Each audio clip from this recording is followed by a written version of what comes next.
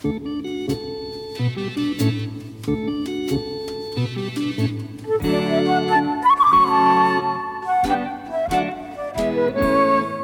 town is full of buildings, some tall, some short, some wide and some narrow.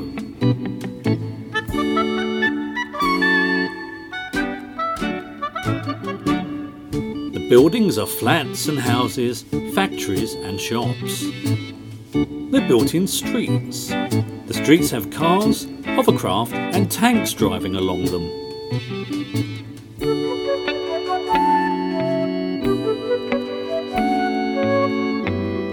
A river runs through the middle of the town. It's very polluted. There's sewage, sludge and shopping trolleys in it. There's a bridge across the river, and that's where most of the weapons and bits of old shite are chucked in.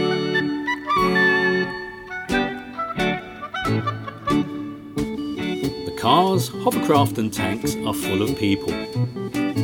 There are a lot of people in a town. Some of them don't smell very nice. Do you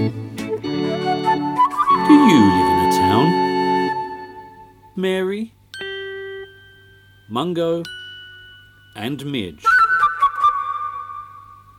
They all live together with a strange old wizard in this tall block of flats. There are 8 flats in this block. They live right at the top. Mary, Mungo and Midge live in the flat with odd-looking flowers growing in the window box. One day, Mungo and Midge were sat at home bemoaning the fact that they never get time away from that awful Mary. "She's always on my case," said Mungo, "trying to teach me tricks and ignoring the fact that we live on the top floor, and I often need a wee and a sniff about. It's just not fair." Midge nodded in agreement. He'd recently spotted a rent-a-kill leaflet in the kitchen and felt sure that the sprung traps in the hallway were meant for him. They decided that at the first possible opportunity they'd make a daring escape and find somewhere a dog can roll in stinky things and a mouse can play the flute unimpeded by constant commentary from an old newsreader.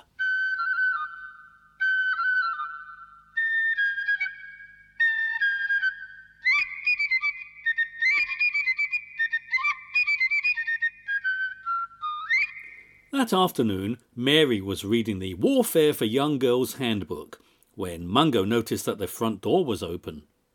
He nodded slyly to Midge, who had also spotted the lapse in security and had his travel flute all packed and ready for the off.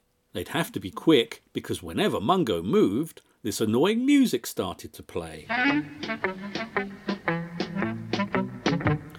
Mary heard the music and got up to see what was going on, but Mungo and Midge had left the flat and were going for the lift.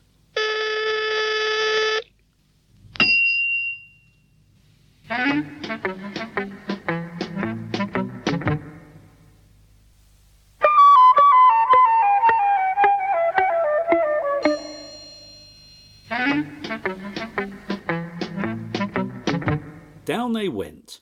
They knew that Mary would take the stairs, but it was a very long way down and they'd easily be away before she got even halfway. "We must make sure that the lift door is shut," said Mungo, which to Midge seemed like a waste of precious time, but this dog was his ticket out of there. Midge climbed up onto Mungo's head and they raced across the estate and made good their escape, although they knew that Mary was screaming for blood.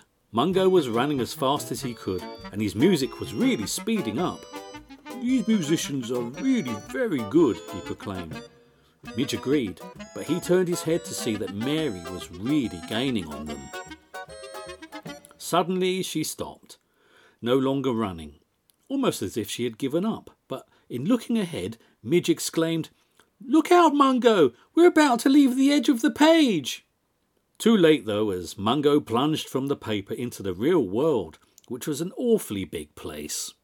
Instantly Midge was blown away on a breeze, as he was but a small paper mouse. Mungo was lifted by an almighty human hand and torn into many little pieces. This was not the escape plan that the boys had wanted. The hand brushed the pieces into the bin, picked up some colouring pencils and started to draw on a blank page. It drew a dog and a mouse. They lived in a town. Do you live in a town?